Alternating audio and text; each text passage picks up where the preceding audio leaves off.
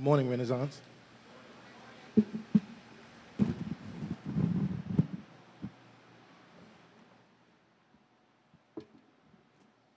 Let's hear that again. Good morning, Renaissance. My name is Kevin, and I'm one of the volunteers here, and I'll be reading scripture today.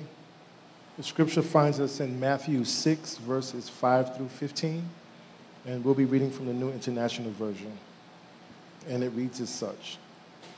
And when you pray, do not be like the hypocrites, for they love to pray standing in the synagogues and on street corners to be seen by others. Truly I tell you, they have received their reward in full. But when you pray, go into your room, close the door, and pray to your Father who is unseen. Then your Father sees what is done in secret, will reward you. And when you pray, do not keep on babbling like pagans, for they think they will be heard because of their many words. Do not be like them, for your Father knows what you need before you ask him. This, then, is how you should pray. Our Father in heaven, hallowed be thy name. Your kingdom come, your will be done on earth as it is in heaven. Give us today our daily bread, and forgive us our debts, as we have forgiven our debtors. And lead us not into temptation, but deliver us from the evil one. For if you forgive other people when they sin against you, your heavenly Father will also forgive you. But if you do not forgive others their sins, your Father will not forgive your sins. May the Lord add a blessing to the reading and hearing, and most of all, the doing of his word. What's going on, Renaissance? Shout out for 2 years as a church.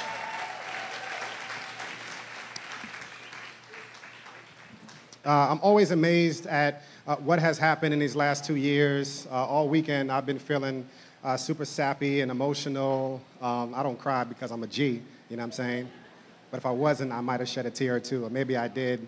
But in looking back in these last 2 years, in this last year, and seeing all of the things that have happened, it just makes me feel so good. And to know that God is with us. We've seen people go from strangers to actually becoming family. We've had community groups that have started out pretty rocky, if I'm being honest. And those same groups are now probably the tightest people, the tightest knit family that we have at Renaissance. A lot of us started reading the Bible together through something called CBR, Community Bible Reading, and people who never thought they would incorporate Scripture into their life were reading the Bible together as a family. We've celebrated life with babies being born, and we've mourned together of death of loved ones and a family. We've seen couples married, and we've seen couples struggle.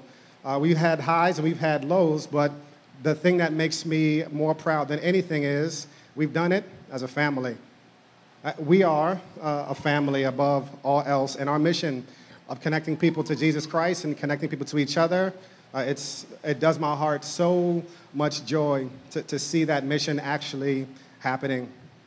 Now, as we embark on this second anniversary and going into the third year as a church, I can think of nothing else more meaningful, nothing else more significant than us together deepening our relationship with God through prayer.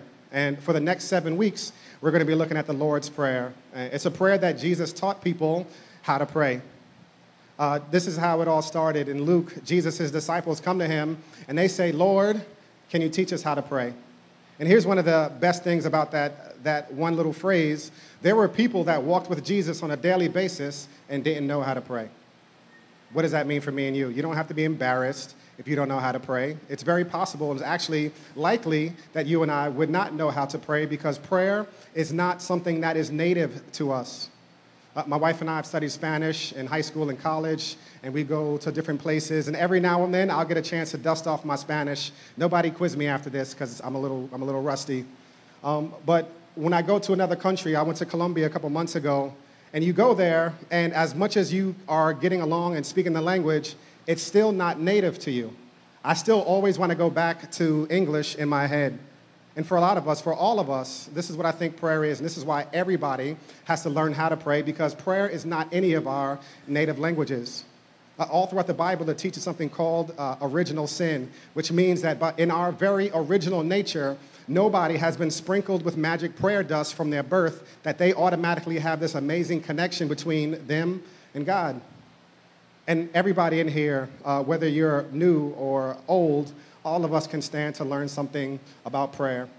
And what we need, what all of us need, is not necessarily more show or anything like that. You and I need to deepen our roots with God our Father. And for the next 7 weeks, we're going to look through what it means to learn how for Jesus to realign our life, to realign our hearts, to realign our minds, to realign our wills to God's will, to God's mind, to God's heart. Because none of us, whether you're brand new and you have absolutely no idea how to pray, or you've been around for a while, I bet that you struggle still having a robust, healthy, nurtured prayer life. Now, I'm very sympathetic to people who feel like they don't know how to pray because contrary to public opinion, even though I stand on Sundays with a microphone in my hand, I certainly have not always learned or known how to pray. When I was in college, I played basketball, and every game, even though my coach wasn't religious, he would ask one of my friends to pray before the game, my boy named Fred. And Fred just sounds like a name of somebody who knows how to pray, right? Like, who can pray? I don't know. Is there a Fred in the room? There you go. Start praying. And Fred is one of those dudes that had been like preaching full sermons from when he was like 9 years old. And Fred he's one of the most prolific communicators I've ever heard. And every time he would pray, it would just make you feel so energized. He would start so slow and confident. Like, that's how you know somebody knows how to pray. They just start slow, right? He was like, our God and our Father, our blessed Messiah, our King of Kings. God, you hold lightning in your left hand and thunder in your right hand, and those same hands, God, those are the hands that carry us now. And by the end of the prayer, you felt like God was giving you a piggyback ride. Like, we are excited. We would go out, we'd have tears in our eyes, and we'd go out and lose. But that's a whole other conversation. So my coach, I guess he wanted to pull an audible because Fred's prayers, as powerful as they weren't working. We were like 0-13. So one day, in the middle of the circle, in the hotel room before one of our games, he says, Rice, won't you lead us in prayer? And I could feel my heart about to beat out of my chest, right? I felt like Eminem on 8 Mile, palms were sweaty, knees weak, arms were heavy. Like, if I could have just run out the room, I would have done that. And I said to myself, you know what? Fred could do it, so could I.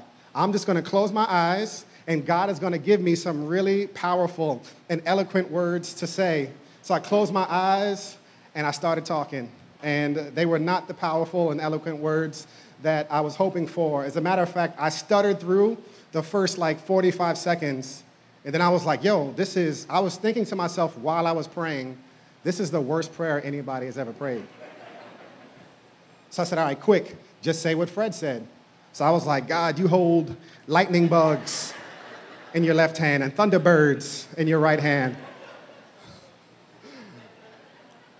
And by the grace of God, I finished talking, and it was bad. It was just really bad. It was so bad, my teammates came up to me after like, hey, it's all right, man. You'll get them next time, Rice. Don't worry about it. Except there was no next time, because for the rest of the season, my coach would look right over me and never ask me to pray ever again. Now, I was pretty deflated when that happened. It felt pretty terrible. I kept on thinking, God, if this is what prayer is about, I am absolutely the last person on this planet that can pray, because I just prayed the worst prayer in history. I just stuttered through some nonsensical language, and if prayer is about the language that we use, using good words and all these different things, then prayer could never be something that's a part of my life. Now, here's what I've discovered in the months and years since. Prayer is not a chore for you to do. It's not a profession for you to enter into. It's a relationship for you to enter into. It's not a chore to do. It's not a performance for you to engage in. It's a relationship for you and me to enter into. And if we get that out of whack, then everything else that flows after it will be messed up. Now, for months and months, I was discouraged about thinking about prayer because I was so worried about the words that I was saying, and I felt like it really wasn't working. And when I talk to different people, two of the biggest obstacles people have are, one, I don't feel like I'm saying the right thing. Like, there's probably a formula out there. I Googled it. I can't find it. So I must not be saying the right thing. Or two, I prayed, I said these words, and nothing happened. I didn't feel my knees shake when I was praying. I didn't feel anything magical happening.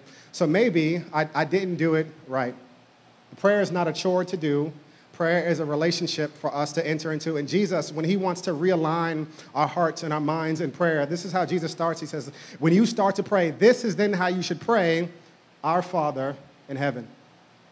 Now, Jesus gives us some context to what he's talking about here and what he warns us against. He says, when you pray in verse 5 through 7, and when you pray, don't be like the hypocrites. They love to pray, standing in synagogues and on the street corners to be seen by others. Truly, I tell you, they have received their reward in full. But when you pray, go into your room, close the door, and pray to your Father who is unseen. Then your Father who sees what is done in secret will reward you. And when you pray, don't keep on babbling like pagans, for they think they will be heard because of their many words. Jesus gives the contrast. He says you could either pray to your Father or the basis of your prayer could be because of the basis of your many words, the eloquence of your speech. Now check this out. Jesus uses a word for hypocrite here that's a little different than the word that we normally understand. When Jesus says, don't be like the hypocrites, he wasn't saying it in the sense that we understand it today. A hypocrite is somebody who says one thing and who does another, right? That friend of yours who says she's a vegan and you caught her in Popeyes with a 3-piece, spicy. And she had chicken grease all over her lips. Like, oh, you a vegan, huh? What part of the vegan fruit plant is that? That's what we understand hypocrites to mean, to say one thing and to do another. Jesus didn't mean it like that. Jesus meant a hypocrite was the word hypocritai, which basically meant stage actor, stage performer. So Jesus is basically saying this: don't be like the person that's so caught up in the delivery of your words. Don't be like if you've ever seen anybody in theater preparing to rehearse or to get up and play and before a play, they're not relaxed and calm. Every line moves the act of the play somewhere, and they're maniacally stressing about details and dance routines. And this is what Jesus is saying. It is not about the dance routine or the performance. Don't be like the hypocrites worrying about the words that you're saying. Don't be like somebody who's performing and trying to use these big, fancy, schmancy words. Listen, the point of prayer is not for it to be a chore or a performance for you to do. Prayer, the point, the basis, the absolute reason that you do it is to enter into a relationship. And we're not entering into a relationship with a boss or your university president or your professor or your teacher. He says to enter it like this: our Father. And those two words might be the most profound words in all of Scripture. Now, in essence, Jesus is basically getting to the motives behind why we pray. He's getting to the motives underneath what our motivation is in our prayers. And Jesus is realigning how we relate to God. Now, think about it like this. How you relate to people varies wildly based on your relationship to them. How you talk to me, if you've never met me before, will be different than how you talk to your homeboy, your homegirl. How you talk to your professor is different than the way you talk to your dad. And this is what Jesus is trying to do. He's trying to, there's always, if you went to talk to the president of the university, there's a huge separation between you and them. You wouldn't just walk into their office in the middle of the day. You wouldn't just do things without an appointment or without some formality. And this is what Jesus is saying. The formality, one of the biggest reasons people don't pray is because we don't know how to do the formality. And Jesus is saying, I never told you to do the formalities. So he says to pray to our Father. Philip Yancey wrote a book on prayer. And if you're the reading type, Philip Yancey has this way with words that he says it much better than I ever could. So I'll just read his quote. He says, sometimes I wonder if the words that I use are the least important part of prayer. Who am I and who is God? If I can answer these two questions, the words I pray recede. Here's the deal. If you can answer these two questions, who are you and who is God? I bet you those words, the importance and the value of saying these right specific words will go away. And once we reduce the formality behind things, then the intimacy increases. Right? So once we can reduce how the language that you have to use, and once we can reduce the need to say the right thing and we can actually get to the relationship, then the closeness really, really, really does change. Now, I love New York City, if not for anything else other than people watching, right? Some people have a problem sitting very close to people on dinner dates. I love it, right? Me and my wife will sit right next to somebody, and the whole time we're listening to their conversation. I was listening to Myra's conversation the other night. It was, we got some stuff to talk about, but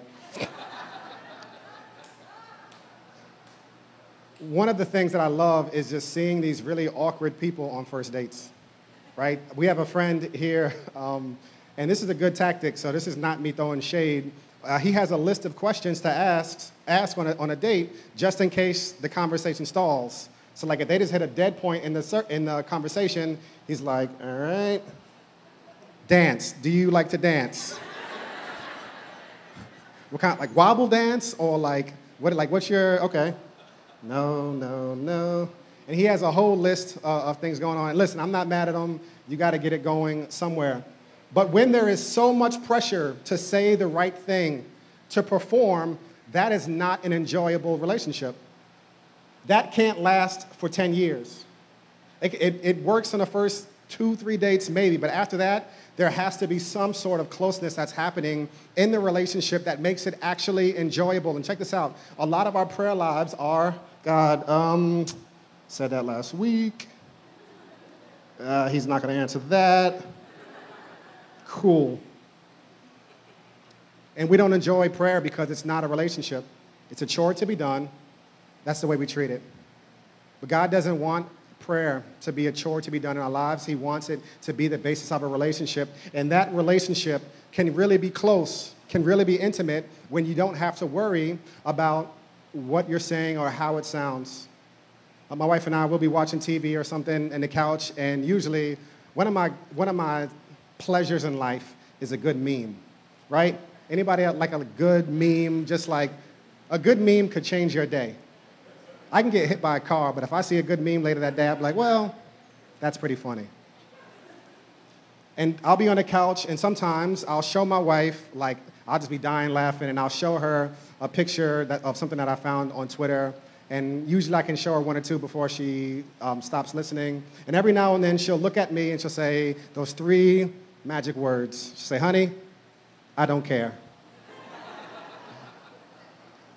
Now, our relationship is enjoyable because we're not worried about the words that we're saying to each other.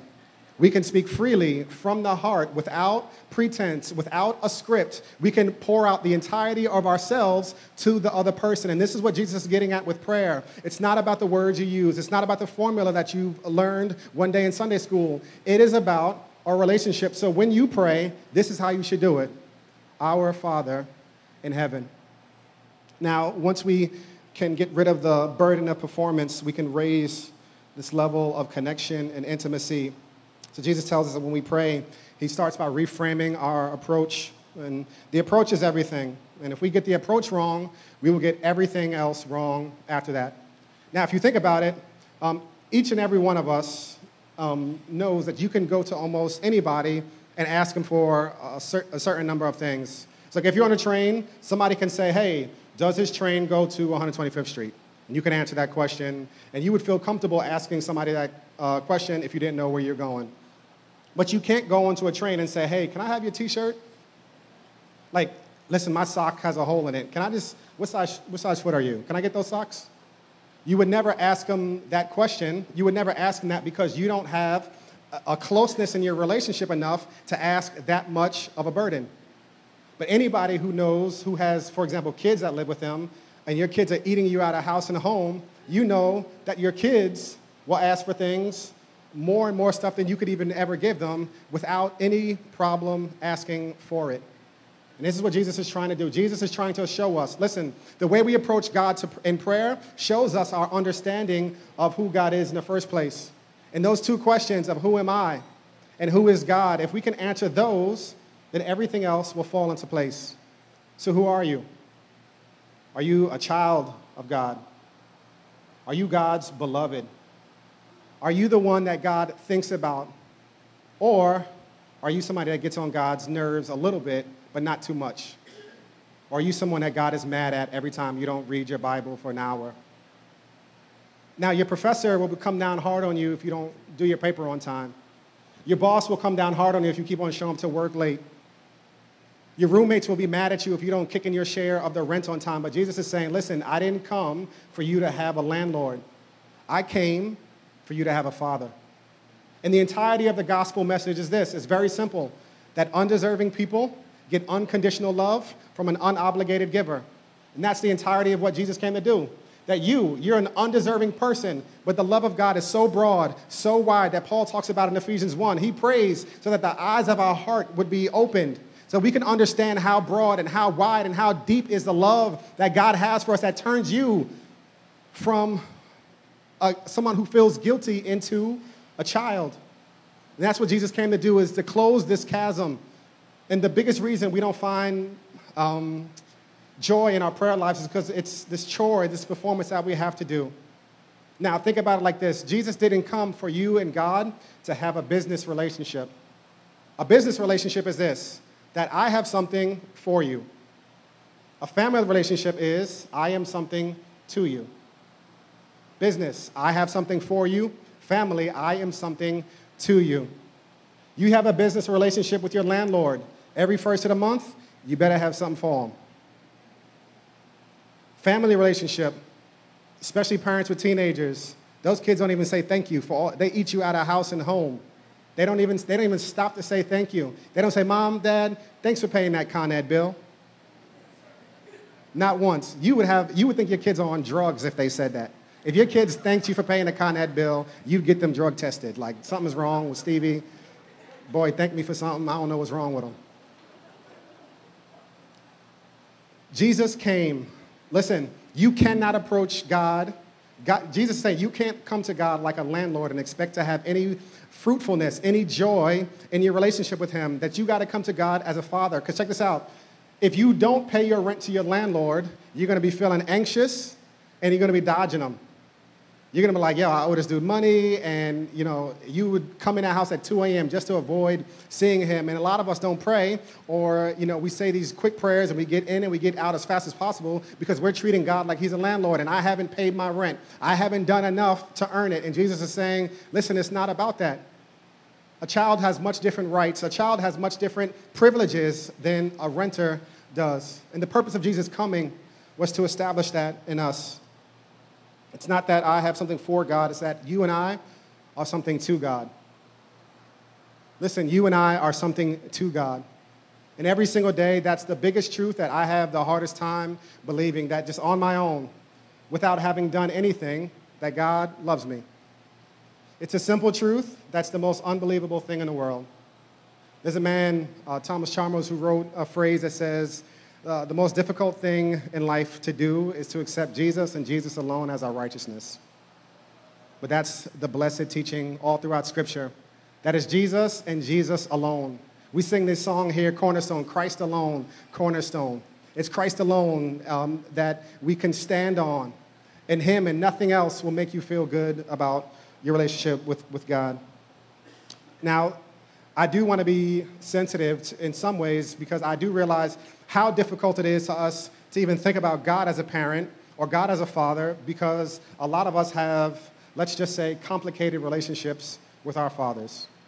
And there's a couple of things that automatically come to your head when you just hear the word father. Some of you know exactly what it feels like to feel abandoned, unwanted, abused, physically, sexually, emotionally, ignored by your father or over-disciplined. And you can't feel like you can go to your God as a father because your God, because your father, your natural dad left. He left when you were 10 years old or when you were 2 years old, and he never comes around. So now, to utter those words, God, my father, it feels like it's digging up memories of you and your dad and how your dad wasn't there for you or how your dad didn't want you. If maybe you're a survivor of abuse, and to say those words, our father, is painful. But check this out. God is a good father. He is a good dad. He is much better than your sinful father. He's enormously better than any sinful father that has ever walked this planet. And every father is a sinner because we're all people. We're all human. But check this out. Listen to this. In Colossians, the scripture says, if you want to know what God is like, you should look at Jesus. that Jesus Christ is a visible image of the invisible God. And if you want a good picture, if you want a good snapshot of what God the Father looks like, you should look at Jesus. And what does Scripture tell us about Jesus? That Jesus, for the joy that was set before him, despising the cross and the shame, he pressed ahead for the joy that was set before him. He endured the cross and despising its shame. And this is what the joy was. You. That God, for God so loved the world, the most popular scripture, you see it every Sunday on football games, somebody's holding up the John 3:16 banner, that if you want to get a good picture of what God is actually like, he's not like your father. He's not like a deadbeat. He's not somebody that abandoned you. He's not somebody that over-disciplines you. You don't have to come to God with trembling and fear that God is going to hit you with a lightning bolt because you didn't get everything right last week. That God is a good father, and we can come to God, and that God accepts us and he wants us. In Zephaniah 3:17 is a scripture that says that God rejoices over us with singing. That it's not just that God tolerates you, that God wants you, that God celebrates you. Anybody that has spent any time with me or my wife within the last 16 months of my son being born, at some point, Jameson is coming up.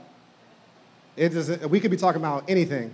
We could be talking about air conditioners. And I'm like, you know who likes air conditioner? My son Jameson. Check out this picture. I can't not talk about him because I love and I adore my son. And we've said this over and over and over again, that even through all of his mess and the stinkiness and the diapers, that a good dad can separate the stink from the baby. And Scripture tells us the picture of God, who God is for you, is best seen on the cross.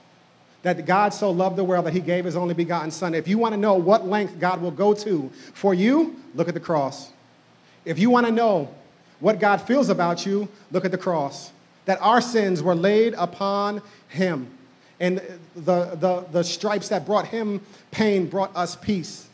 And you and I, listen, we don't go to God as this landlord that's still trying to get the rest of his rent. The rent has been paid by him himself. And God is simply saying, when you come to me, you can't come to me in a business relationship. It has to be as a father. The basis of our approach to God does not rely on our impressiveness or our ability to win God over with great words. We don't need to talk God into wanting to listen to us. God has already decided before the foundation of time that he wants us.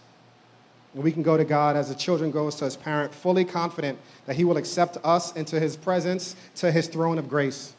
And this is why the writer of Hebrews says, let us therefore approach the throne of grace with confidence, with boldness, knowing it says that we may receive mercy and find grace to help us in our time of need.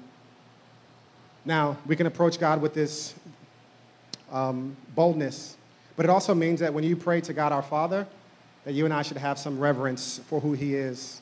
That the gospel properly understood automatically creates reverence and appreciation. And let me break it down like this. In Luke 7, Jesus is talking to a woman, and by all accounts, she's a quote-unquote sinner. And the religious people and the Pharisees are like, yo, Jesus must not know who she is, because if he knew who she was, he wouldn't be within a mile of who she is. He wouldn't be within a mile of her because she is a dirty sinner. And she's crying all over Jesus and pouring perfume on his feet. And this is what Jesus says. He says, listen, imagine like this. Two people owe somebody money.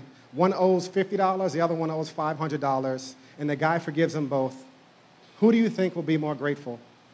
And they said, the one who has been forgiven of more. And here's what Jesus says. The one who has been forgiven of little loves little. The one who has been forgiven of much loves much. That a proper understanding of the gospel, that the depth that God has truly forgiven you. And here's the dopest part. It is not your groveling. It is not how sad you feel. It is not your anger at yourself and beating yourself up. None of that works. None of that adds an ounce to anything that God has done for you. That when Jesus got on the cross and said, it is finished, case closed, book is done, chapter written, it was finished. So you can go to God with boldness and with reverence, knowing that God hears you and that God has already laid upon him the iniquity, the sin of us all.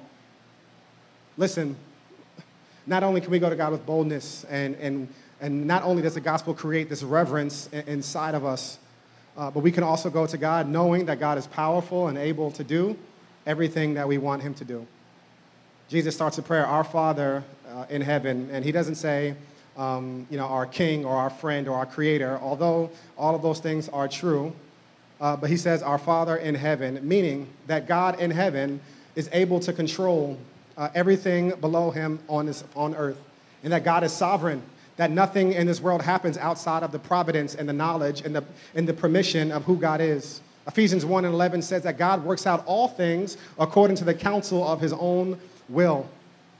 Growing up, I remember the first time seeing my parents use an ATM, and I was like, yo, this joint is amazing. You just put a card into a machine and money just just starts flying out. And as a kid, I never had a problem asking my parents for anything. All I knew is they had this magic money machine, like, yo, just go to the money machine and we can get it popping. And some of you guys, kids, still think that you got 19-year-olds and they still think that you got an unending supply of money. But here's what kids never do. Your kids will never ask, hey, Mom, I'd really like that toy. Do you have enough to buy it? They don't ask that. They say, hey, I want this, period. I want this, I want that, I want this, I want that. And they ask over and over and over and over again because they believe that their parents can actually do it. And here's what God is saying. When we pray to God, our Father in heaven, we believe that God is not limited in his resources, that God invites us to ask him, and that God has the power to actually bring it out. Tim Keller, one of my favorite authors and pastors and speakers, he says it like this. He says, hey, no one else can go to the king at 3 a.m. in the morning to wake him up for a glass of milk, but the king's beloved child. And when you pray, God, our Father, you're not disturbing God. You're not upsetting God that you didn't do enough. I'm sorry I didn't make my bed. I'm sorry I didn't do this. No. You can go to God with this boldness and this confidence and this knowledge that God can provide because he is, in fact, our Father and not just some detached landlord or anything like that. A few years ago, my wife and I went to India. We went to a wedding, had a really great time. And we were in Delhi, and one of the things to do while you're in India is to see the sights, to see different landmarks and one of the most beautiful things that there are in India are these Hindu temples. And these Hindu temples are like so ornate, and the colors are incredible, gold and all this other crazy colors. And it really is one of the most beautiful things to look at. But I remember being in there, and there was a woman praying to one of the idols, and she walked up, and she put money down at the idol, and she walked away, bowing, very reverential, and my heart dropped, mainly because I thought to myself, this is how a lot of Christians pray. I've done this, God, look how good I've gone to church, and God, please do this for me. But there's still no closeness. There's still no relationship. There's not an approach as God, as a Father. And here's what Jesus is getting at. If you don't get anything else right, you got to get these two questions right. Who is God? He's your Father. What is God like? Look to Jesus on the cross. And if God is a Father, and he's like Jesus on the cross that is willing to spare nothing for you and for me, then what does that make you? That makes you a beloved child that can come and approach God. In John 1:12, the author says something that's really profound. He says, as many as received Jesus and who believed on his name, he gave authority to become children of God.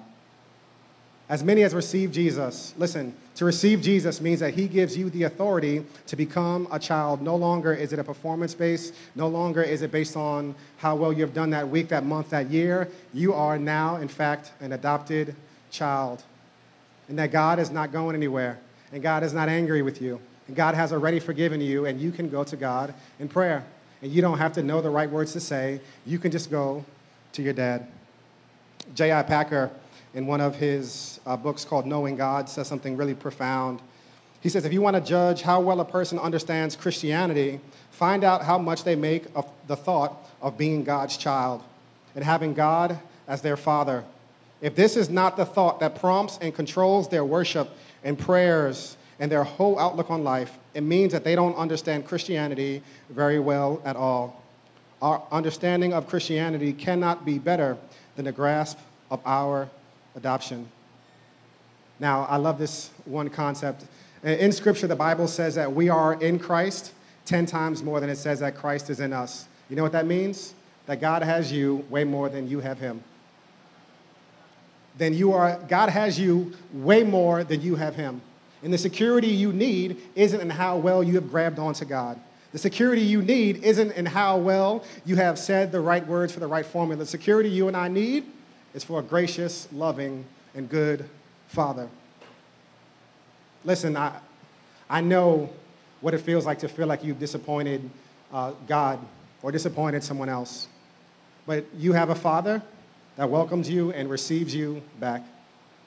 I know what it feels like to have anxiety and to feel like I haven't done enough on my side, and maybe God won't listen. But listen, you and I have a Father that welcomes us to come to him. I know what it feels like to feel like I don't know how I'm going to get to my next step, how I'm going to move forward. But if it's all on you, that's an anxious life. That's an anxious life, constantly worrying about how well you've done. And I've asked this question 100 times, and I'm going to keep on asking it. Can you think of a day when you could not have done better? Can you think of a day that you could not have done better? No, of course. Every single day you could have done better. Every single hour you could have done better. And if it's about you, then that's just an anxious life where we're always going to be running on this treadmill, never getting anywhere.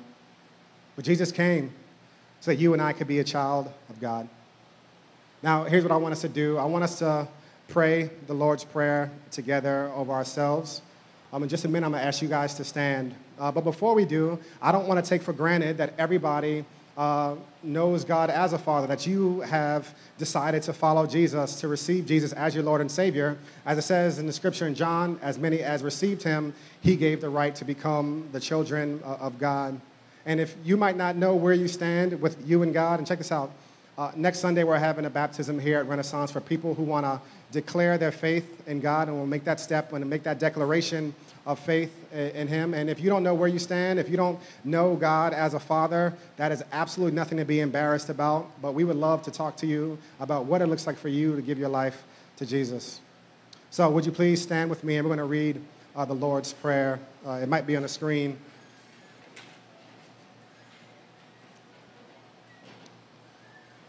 Our Father in heaven, hallowed be your name. Your kingdom come, your will be done, on earth as it is in heaven. Give us today, God, our daily bread, and forgive us of our debts as we also have forgiven our debtors. And lead us not into temptation, but deliver us from the evil one. For thine is the power and the kingdom and the glory forever and ever. Amen.